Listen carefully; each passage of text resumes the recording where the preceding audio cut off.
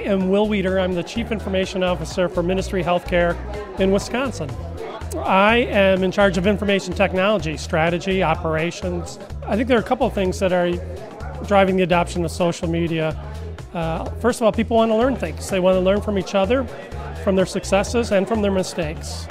And this is a great way to do that quickly and easily.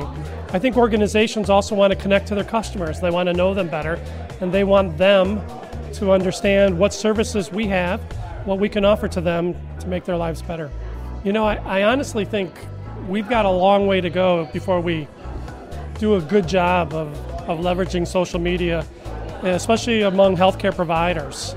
I think today we use it more of as an electronic billboard. We're not really doing what we can to engage our patients. We're not really hitting the mark with them. I would give most of us a C- or D+ in terms of the social media strategy. You know, I think typically you see tweets and Facebook posts about things that you might read in a brochure, things that you might learn about in a flyer. A very common tweet is, "Come to our health fair." Well, you know what? You're online. That should be your health fair. The health fair should be you using Twitter and Facebook to engage the patients. They shouldn't have to get in their car and burn fossil fuels to go see you face to face. That's what the internet's all about. So I think we've got a long way to go in terms of our organizations being better users of social media. You know, I think the really good users of social media are those communities that are focused on a topic.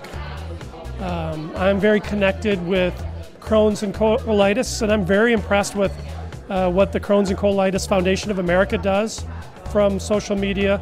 Not only are they doing fundraising, not only are they reaching out to people that have those diseases and help them connect them with the right resources, you know, but they're telling them about the latest research, which is really, really important to those people.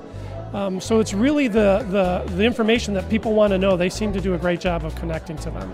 Yeah, I mean, my nature is to be hopeful, but also candid and hard on myself and hard on my organization and the industry to do better, you know. So, but I think there's a world of opportunity there. I look at where we're at now versus where we were in the past.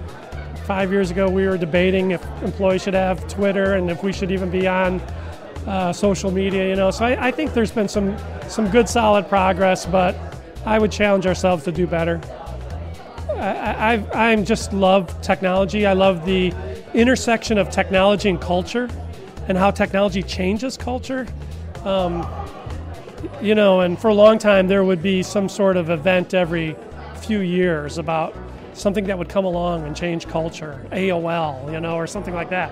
Now there's just something every month that changes the way we interact, you know, be it the iWatch or a number of different technologies. And it's really exciting to me to see all those changes and to think through what does that really mean, good and bad.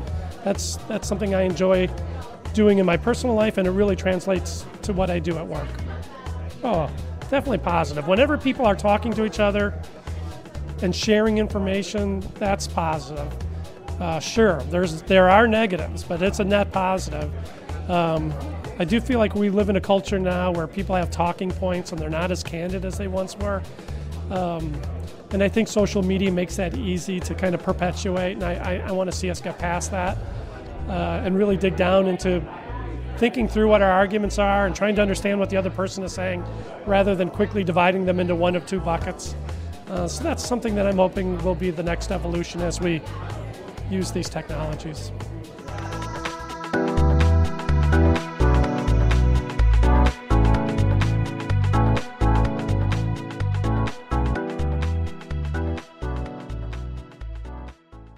Hello, it is Ryan, and I was on a flight the other day playing one of my favorite social spin slot games on ChumbaCasino.com. I looked over at the person sitting next to me, and you know what they were doing?